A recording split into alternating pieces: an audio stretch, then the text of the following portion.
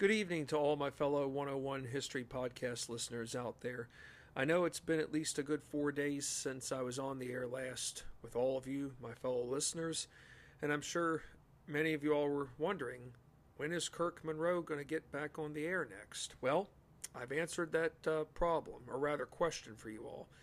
I'm back on the air again with another episode to Mary Elise Antoine's book, The War of 1812 in Wisconsin, The Battle for Prairie du Chien.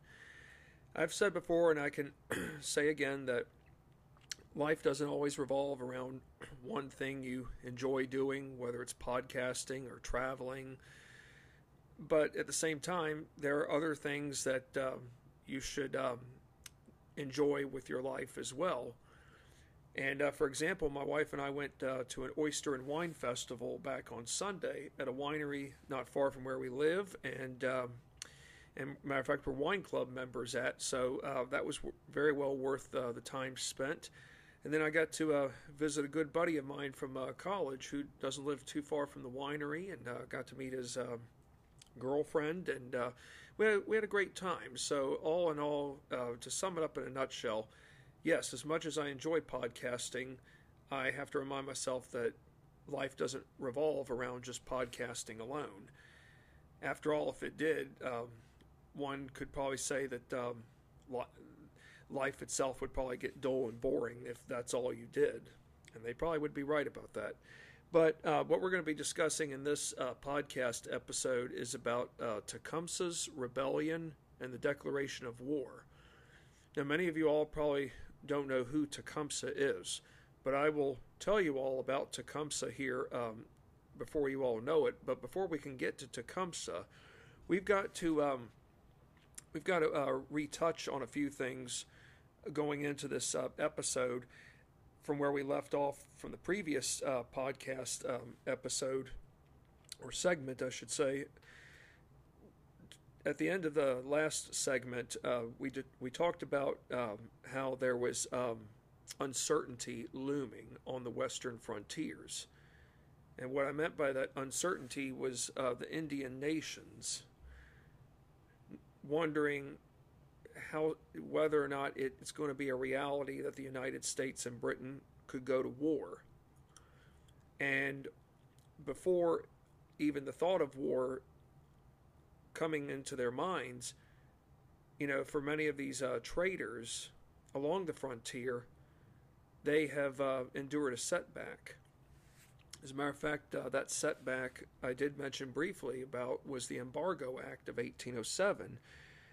And how ironic that we will talk about this here momentarily again, because we do need to understand the time frame that we're in now between 1811 and going into 1812. We need to understand how we get to this point, because remember, war itself just doesn't happen overnight. War itself is really something that brews over time.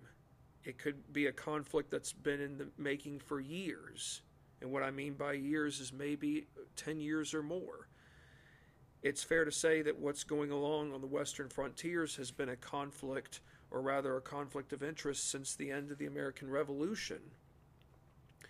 So, our first lead-off question for this episode to the War of 1812 in Wisconsin, the Battle for Prairie du Chien, is the following.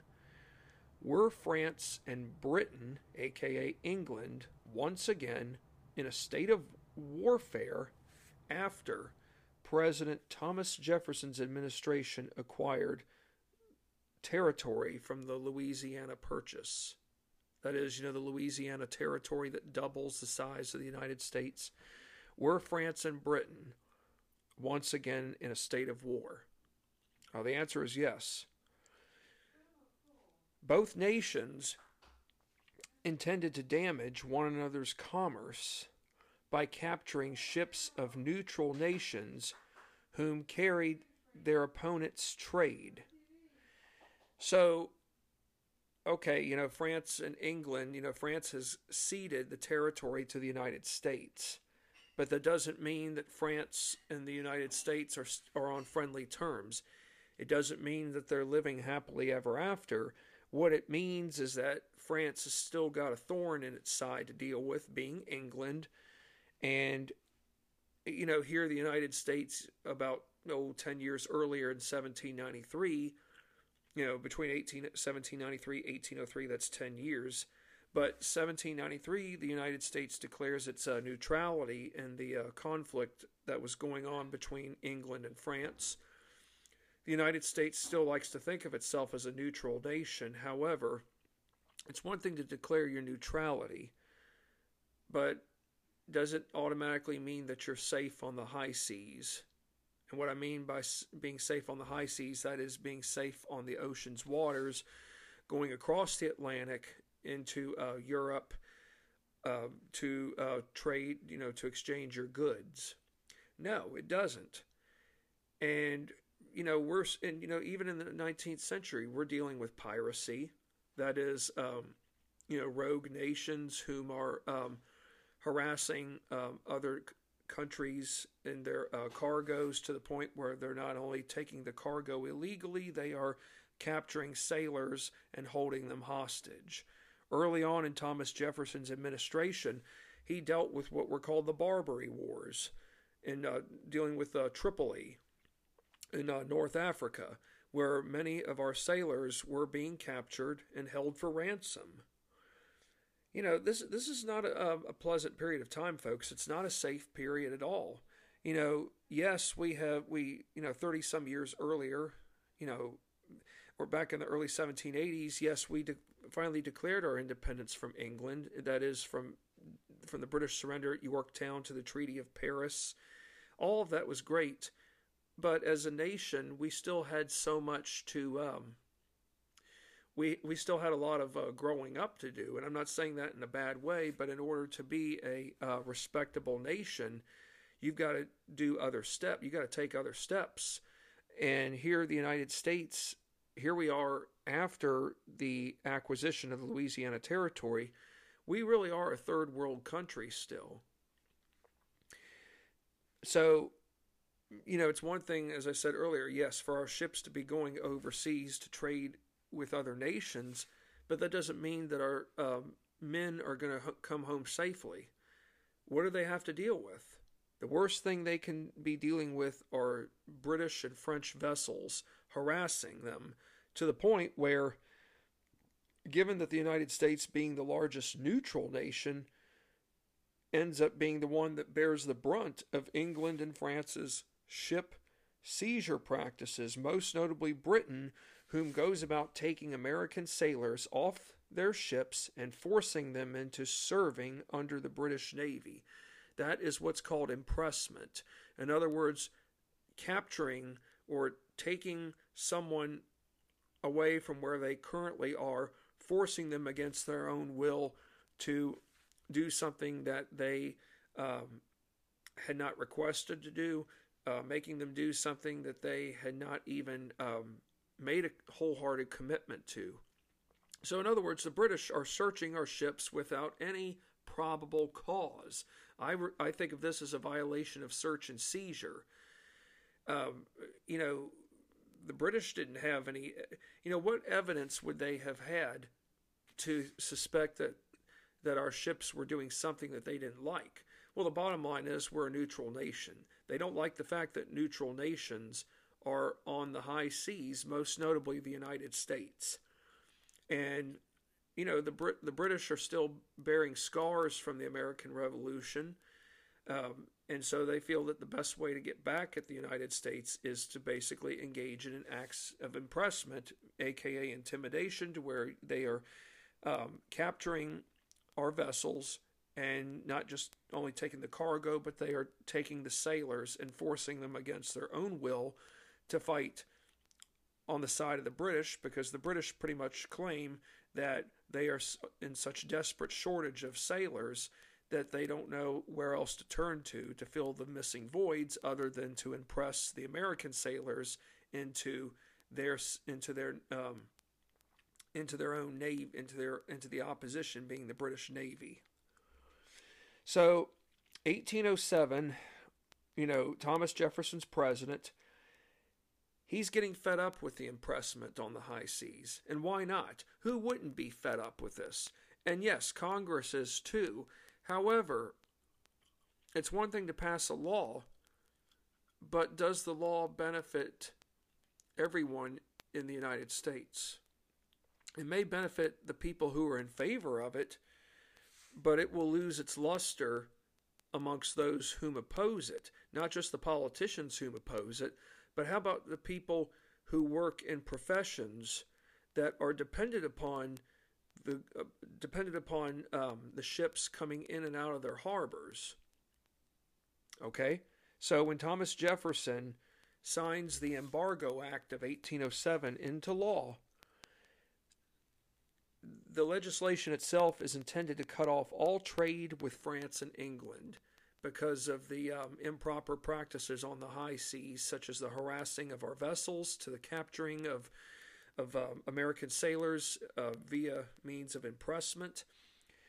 Jefferson is hoping, along with the Democratic Republican, or AKA Jeffersonian Republican Congress, that this will bring French and British ships to a halt. In other words, he's convinced that it will destroy their economies, and he is hoping in return that Americans will become more independent. That is, they won't become dependent upon British manufactured goods.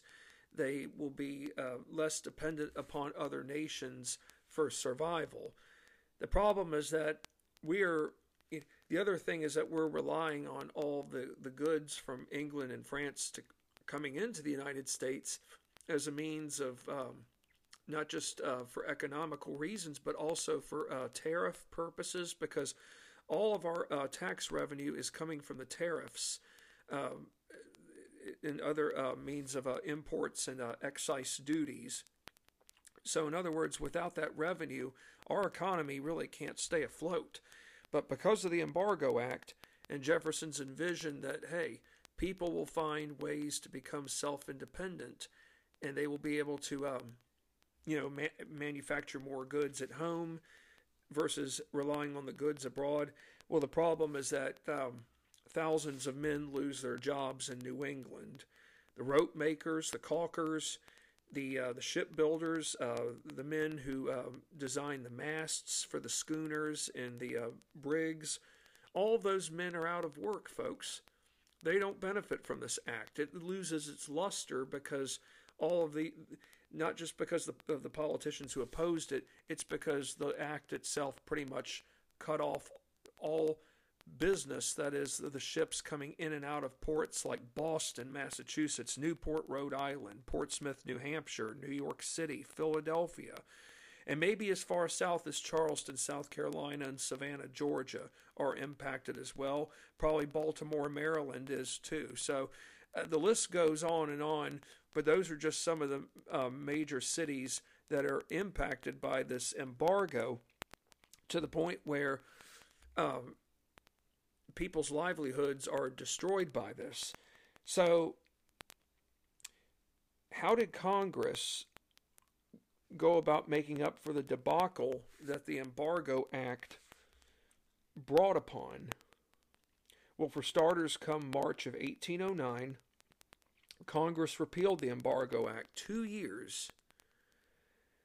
But just because it repealed the Embargo Act, it didn't mean that the light switch just came back on and everybody went back to normal operations.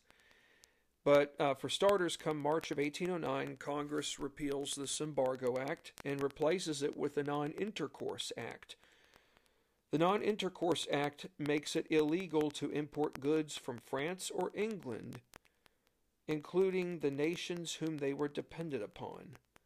So in other words, the Non-Intercourse Act is going to prohibit all goods from France and England coming into the United States, including any nations whom are dependent upon, any other nations whom would be dependent upon those goods. So in other words, if President Madison's administration now thinks that, okay, if we don't accept goods that come into us from nations whom trade with France and England, then we will reduce further conflict with other nations. Well,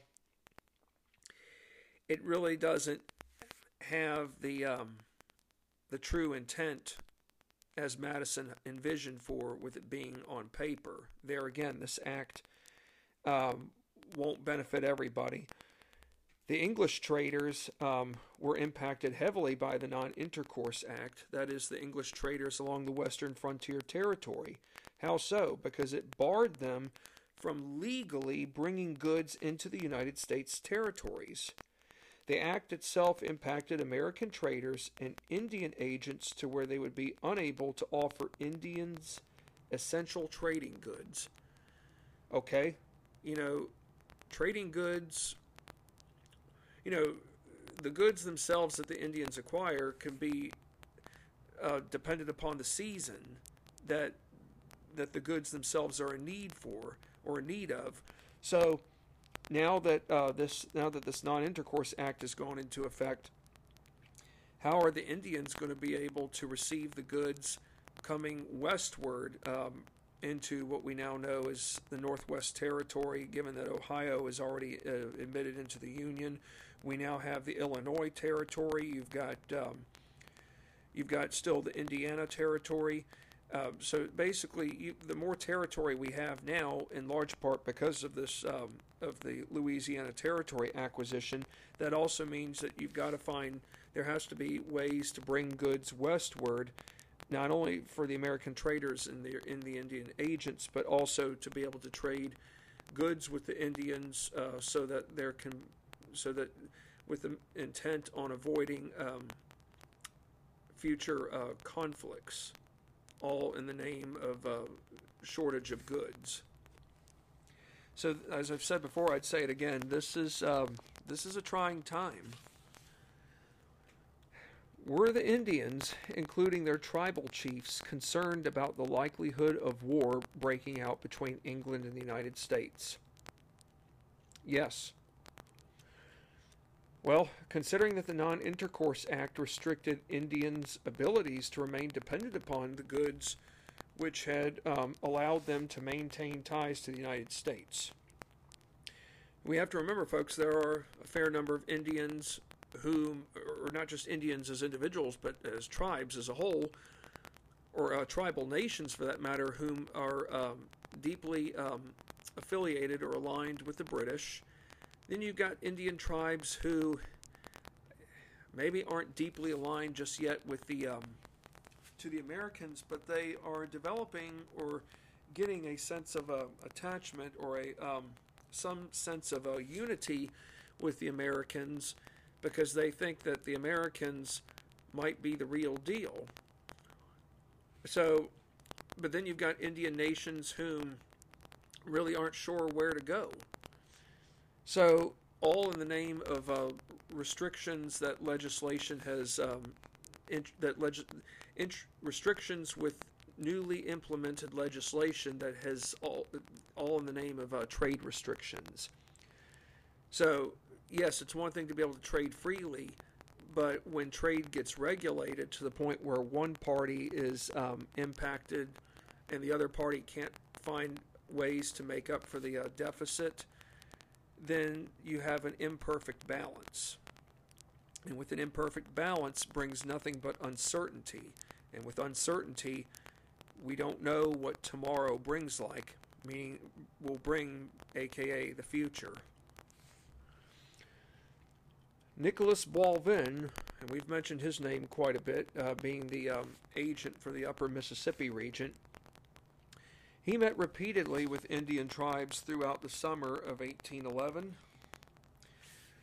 warning them of the dangers behind aligning with the British, as fears of war were enhanced.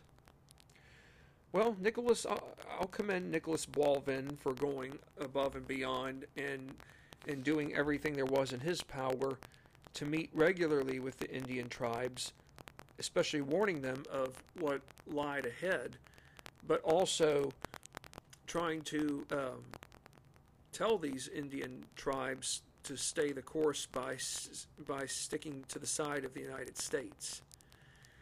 You can talk all you want and say, hey, you definitely need to stay with this side of of the conflict and all, or of the soon to be conflict. But you can talk all you want, but if you can't deliver on promises, that is, with goods coming in, then how can you keep the alliance intact, or the alliances, let alone?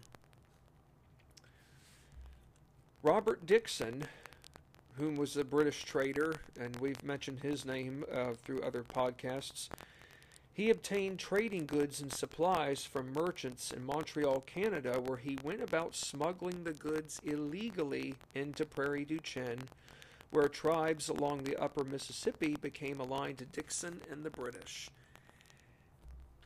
Smuggling goods, in the eyes of many is not a good thing, because when you smuggle something in, you're not paying a tax on it.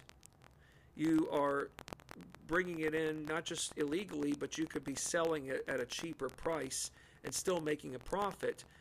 But is the government getting what it needs to be getting from you revenue-wise? No. So the United States here is been gypped in a sense. In other words, here we've passed legislation restricting trade, but yet people are still finding ways to cut cut corners. They are finding ways to get past what we would think of now in today's modern bureaucracy, red tape. So Robert Dixon is a step ahead of Nicholas Boivin.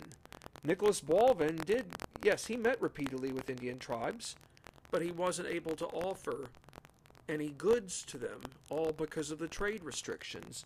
Robert Dixon somehow got the goods, but he got them in Canada. Of course, Canada and the United States are two separate nations. They do border each other, but he smuggled the goods into the United States illegally without having to pay any customs duties on them. But hey, desperate times call for desperate actions, and these were times of desperation, and Robert Dixon came through the clutch, and hey, if he came through the clutch, then more power to him for being able to see to it that the tribes along the upper Mississippi not only got the goods they needed, but their ties to the British as well as to Dixon himself grew even stronger. What other Indian tribe which wasn't stationed at Prairie du Chien posed a greater problem for concern before and come the fall of 1811? Okay, this Indian tribe, as I said a moment ago, was not stationed at Prairie du Chien. I'll give you some choices. Was it the Delaware? Was it the Powhatan? Was it the Seminole? Was it the Cherokee or the Shawnee? The answer is the Shawnees. The Shawnees were led by a fellow named Tecumseh, whose peoples were impacted by the 1795 Treaty of Greenville, which forced Indian tribes off their lands in what's now eastern and southern Ohio. This treaty sought to end all existing hostilities along the Great Lakes. But most importantly, the treaty alone went about opening the Northwest Territory to white settlers. Tecumseh, who was the Shawnee chief, he firmly believed that the lands that had not been previously owned by Indians did not belong to just one tribe, but instead to all tribes from within the region. Could it be fair to say that maybe Tecumseh is like the equivalent of a prophet? Perhaps so. Maybe Tecumseh, in the eyes of us, could be seen as the chosen one for the Indian peoples. In other words, he is the chosen one commanding those below him to realize that, hey, land itself isn't all about one or two tribes. The land itself belongs to all of us. In other words, all of the tribes within the region, not just along the Ohio Valley, but throughout the Great Lakes. And it's up to us as a nation, aka Indian Nation, to stand together as one. And we'll get to this here momentarily. Tecumseh personally believed all Indian land transfers to the United States, that is to the United States government, must require every Indian tribe's direct consent. Huh. You know, it's one thing to give consent, but for Tecumseh, all Indian tribes in a region needed to vote unanimously to say, okay, we'll cede the land to the government, but we better expect that the government gives us something back in return. Otherwise, how can there be mutual consent on both ends, where each party benefits from something that the other side didn't have previously? So for Tecumseh, maybe we're seeing something of a war. In other words, a war that, in his mind, is one about securing the future. That is, securing the future of Indian nations along the western frontiers. The land transfer, in Tecumseh's eyes, land transfer done opposite, aka separately, yielded little to no Indian power in Tecumseh's eyes.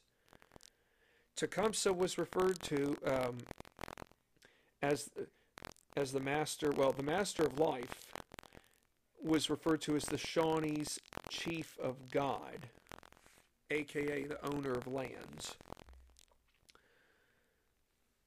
Tecumseh wanted the United States government to deal with all tribes versus a select few. For Tecumseh, he sought an independent union. An independent union being one that was totally free of outsiders, white settlers, the United States government. The independent union that Tecumseh wanted was one that where the Indian nations along the western frontiers could govern on their own terms, could make their own laws, could run their own lives without any outside intrusion. And if treaties wanted to be made or agreements, they were to be done by the Indian tribes themselves without in their eyes a third party, which probably to them would have been seen as the United States government.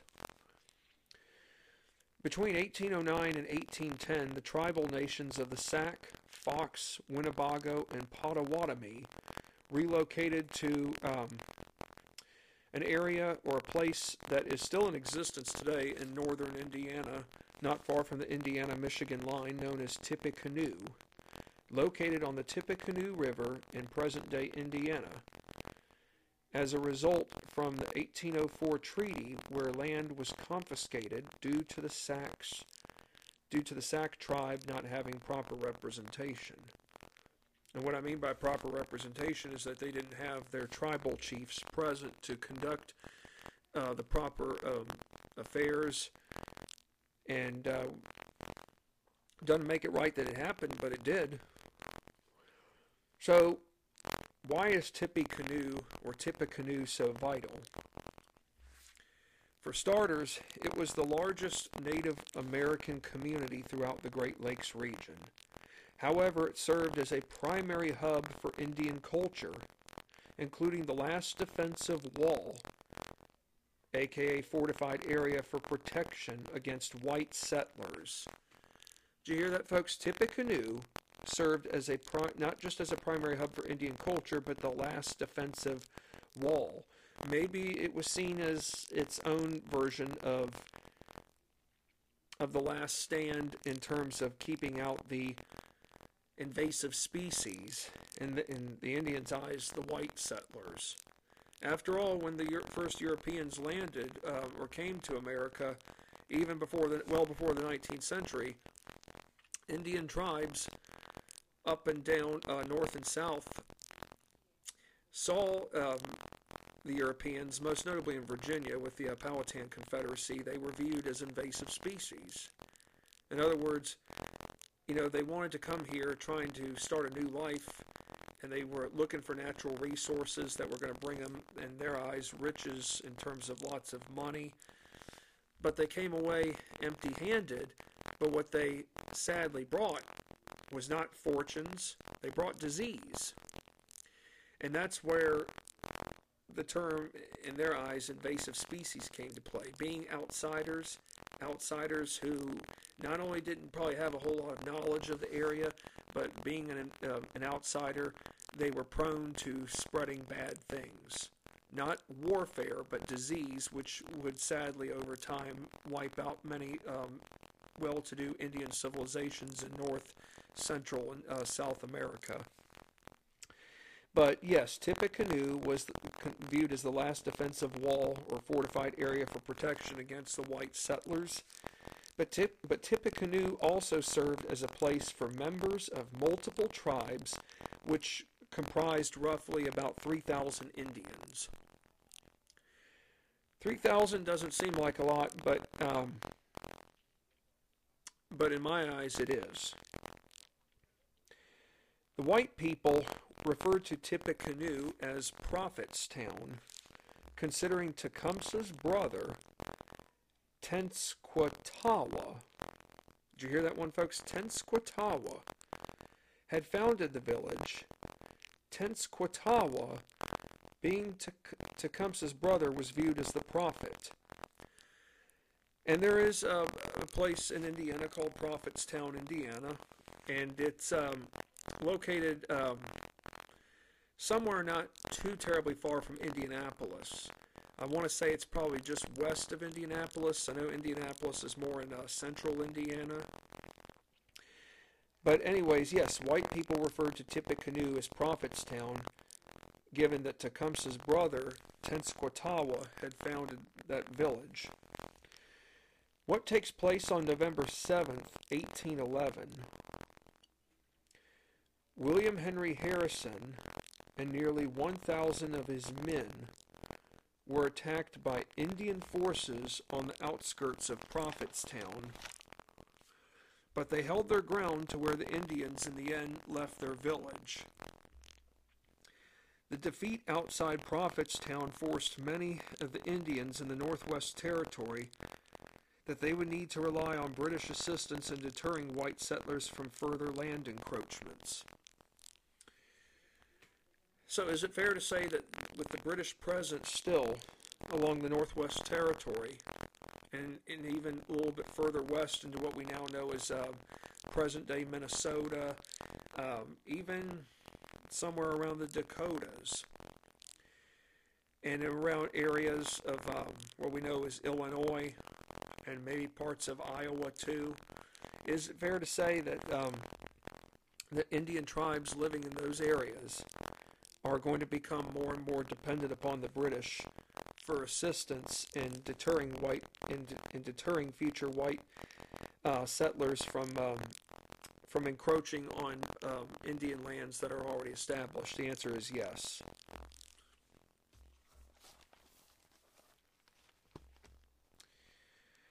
Well, what happened in late December of 1811? Okay, if what happened in November is alarming, is what happened in late December of 1811 perhaps just as alarming? Yes. The Winnebago attacked American traders on the outskirts below Prairie du Chien in retaliation for General Harrison's attack on the Indian village outside Prophetstown a month earlier. Well, how bad was the Winnebago attack? Well, I can tell you this, less than 5 people died, but still the incident itself was alarming. The Winnebago attack on American traders resulted in the deaths of 2 traders, but it also included the destruction of all buildings And the residents of Prairie du Chien, that is the American traders whom were residing at Prairie du Chien, became greatly concerned that perhaps they could be the next targets. So, William Clark is a territorial governor in what we now know as present-day St. Louis, Missouri. He's been made aware now of what has happened, not only from what took place outside of, just on the outskirts of Prophetstown, what we now know as Prophetstown, Indiana, back in November, but he's now just found out what has taken place just south of Prairie du Chien with the deaths of 2 American traders. What does William Clark propose that, in his eyes, will help curtail further hostilities between Indians and American traders? He goes about proposing the idea of having companies of U.S. Rangers get sent to the Western Territories where a line would be drawn, allowing non-hostile, or what we would call friendly Indians, access. What kind of access, though? How about access to what we know as signals? Okay? So the U.S. Rangers are would have to be the ones that would know the signals in advance. But these are not, signals like we think of when making a left or a right turn. These are signals that will tell them, okay, who is an Indian friend, who is an Indian enemy. In other words, which tribes coming through are our friends, or would be our partners or acquaintances, but which ones do we know are the enemies? And maybe some of that could have been determined by the clothing of the Indians, or just really simply where Indian alliances stood. But the signals were known only to the U.S. Rangers. But we do know that Indians without a permit or knowledge behind the signals were prohibited from crossing the line. So if the Indians who came about into Western Territories where this line would be visible, the line that would allow or not allow an Indian tribe or Indian tribes to come into, if they had their permits, then the U.S. Rangers knew that it was safe for them to continue their trek. This is kind of like what we now know is like maybe modern day version of customs borders. William Clark was aware of British traders smuggling goods to Indian tribes above and below Prairie du Chien. I mean, he knows that this is going on. Of course, even William Clark himself, he doesn't have the complete authority to be able to stop it altogether. But I do give him credit for trying to come up with ideas to go about reducing the already mounting tension between U.S. traders, and not just the U.S. and the British traders, but really where the relations stand amongst the various Indian tribes along the upper Mississippi and western Great Lakes areas. Now, from mid-December of 1811 to mid-January 1812, the weather, or rather I should say Mother Nature, played havoc with all Indian tribes on the upper Mississippi. Well, for starters, a series of earthquakes struck around New Madrid, what we now know as New Madrid, Missouri. And for those of you who need to be reminded where New Madrid, Missouri is located, it's right on the Missouri-Kentucky line, and the major city, I wouldn't say it's a major city, but I'd say maybe now like a regional city in Kentucky that's close to New Madrid is Paducah, which is west of Lexington and Louisville, and west of Kentucky's capital being Frankfort. But Paducah, though, is not located too terribly far from Owensboro, which is right on the Kentucky-Indiana line. So, anyways, yes, the first of these series of earthquakes strikes around New Madrid, or what we know as New Madrid, Missouri, around the middle of December 1811. But in the month after, January 1812, the rivers like the Ohio and the Mississippi froze to the point where any goods were pretty much, the flow of goods came to a halt, in large part because those rivers froze, and it pretty much prevented those goods from getting through to St. Louis, resulting in a greater presence of Indian men and women coming to Prairie du Chien and trying to obtain those essential goods and supplies. So yes, during the winter season, yes, you could have trading going on, but when the waters freeze, how can any boats, how can any canoes, or maybe what we might think of as bateau boats, make their way up and down the Mississippi River? How can they make their way through any body of water, for that matter? It's just not possible. So now that we have more Indians, most notably Indian men and women, coming to Prairie du Chien, then now we have to start thinking to ourselves, what about supply and demand? Are we going to have any shortages of supply and demand, knowing that more Indians are coming their way for trading purposes? So the aftermath of the November battle incident around Prophetstown led Nicholas Boivin to meet regularly with Indian chiefs from major tribes like the Sioux, the Winnebago, Sac, Fox, to discuss, and the Menominee, to discuss what was to happen if war broke out between the U.S. and Britain. Here again, I applaud Nicholas Boivin for doing what he's doing. I mean, he's got to do something to keep the peace on his end, but the problem is that he's stuck between a rock and a hard place. The legislation that Congress has passed has now made it even harder for the United States to be able to obtain imported goods that would be coming in from France and England, as well as goods of any other nations whom are dealing directly with France and England. So basically, Nicholas Boivin is in a rock and a hard place because he's got nothing that he can give to the Indians that will secure long-term alliance. Yeah, he can talk all he wants, but if he doesn't have anything that he can give in return to make up for a deficit or just to make up for any kind of existing shortages, then he really is in a bad place. But it's not. But sadly, that's something that he has no control over. It's the government right now that, maybe in my opinion, is shooting itself in the foot.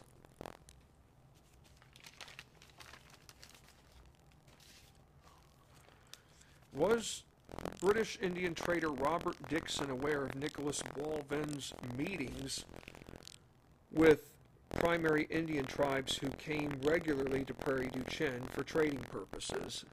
Yes. As a matter of fact, he witnessed all the comings and goings of Indian chiefs, considering his station was located next door. We have to remember, folks, at Prairie du Chien, we have the British trading, we have what you call like the equivalent of maybe modern day embassies. We have the main British house and the American house with their flags above, it, as a sign of which countries are the leading countries in the region whom are doing business with the Indians that live in the region. So yes, Robert Dixon is aware of all the comings and goings of the Indian tribes whom Boivin is speaking with. Now, come the summer of 1812, especially by June of that year, both Nicholas Boivin and Robert Dixon have left Prairie du Chien. Boivin left in June and was accompanied by a handful of chiefs from the Sioux, Iowa, and Winnebago nations. A month earlier, in May of that year, William Clark has left St. Louis with Indian chiefs from Great and Little Osage, Shawnee, and Delaware. Now, just to let you know, folks, there is a place in Ohio called Delaware, Ohio, outside of Columbus, and that's named after the Delaware Indian Nation. There is Osage, Iowa, which is after the Osage Nation.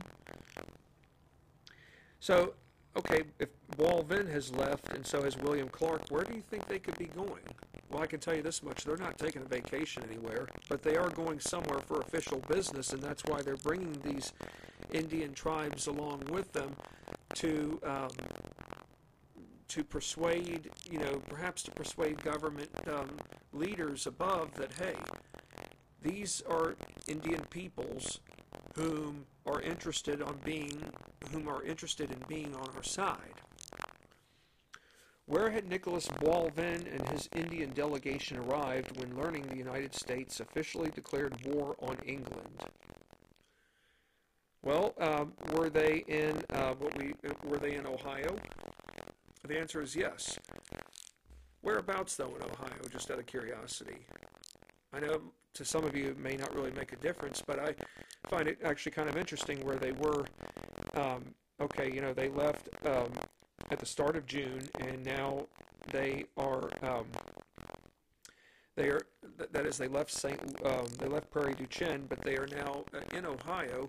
They are in Cincinnati, southern Ohio, southwest Ohio. So that's quite a journey so far. Now, June 18th, 1812 is the exact date where President James Madison signs the official declaration of war. There are reasons behind going to war.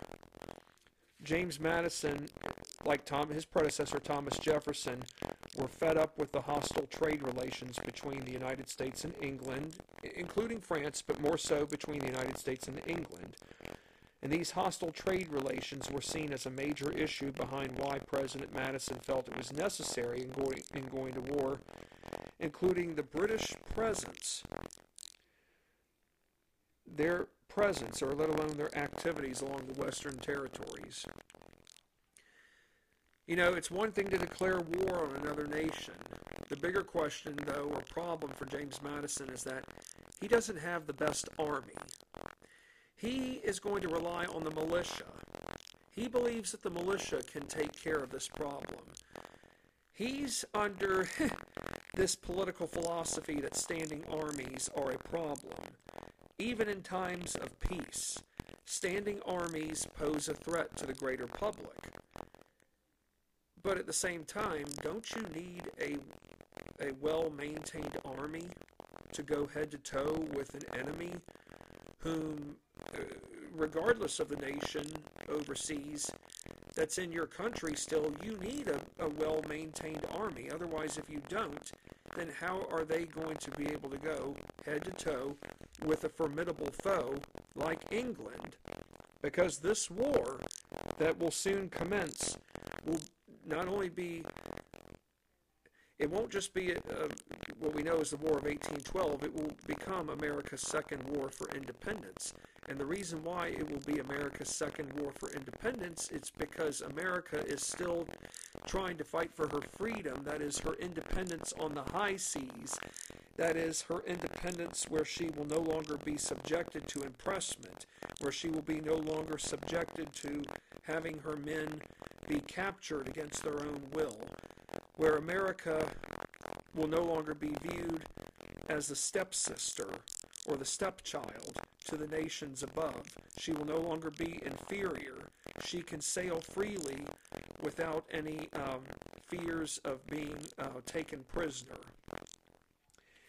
So, it's one thing to declare war, but James Madison, the problem for James Madison, though, one of the things he's going to have a problem with is being able to fortify Washington. Washington is a wilderness at this time, folks, but just because it's a wilderness, it doesn't mean that the enemy can strike when it's least expected. Where will Madison send most of his forces to start this war? He'll send forces to Canada. He wants to liberate the people of Canada because he doesn't like the fact that the British are in Canada, but knowing that Canada is right on the border, north of the border, and the Canadians still have influence with Indians along the border as well.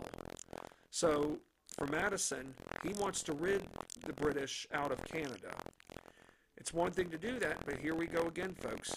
If you cannot find ways to fortify your capital, or let alone coastal cities, well south of Canada, how about cities like Philadelphia, maybe Boston, New York? Who knows where the British Navy will strike? So, for President Madison, if he's not careful, he'll be stuck between a rock and a hard place as well.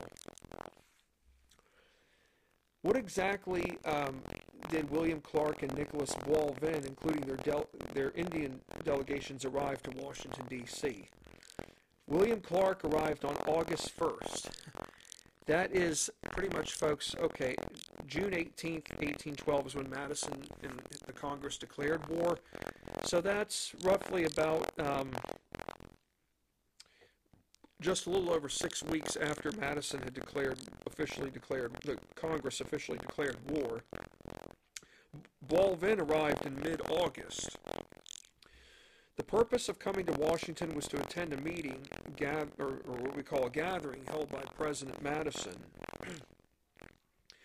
However, prior to arriving into Washington, President Madison, that is prior to William Clark's and Nicholas Boivin and their Indian delegations arriving into Washington, President Madison himself was unaware that come late August, that forces, that is American forces on Mackinac Island, had surrendered to the British and the Indians. President Madison now is in for a rude awakening, folks. The war has not started off on the right foot. President Madison has advised William Clark that the government still faced problems with regards to providing medals for Indians. Boivin himself returns westward, but he is forced to stay in St. Louis, as a return to Prairie du Chien wasn't safe. He stays in St. Louis until the start of 1814. So, yes, it was one thing, folks, for Boivin and William Clark to come back to Washington, which, they did the right thing. The problem now is that they have a commander-in-chief who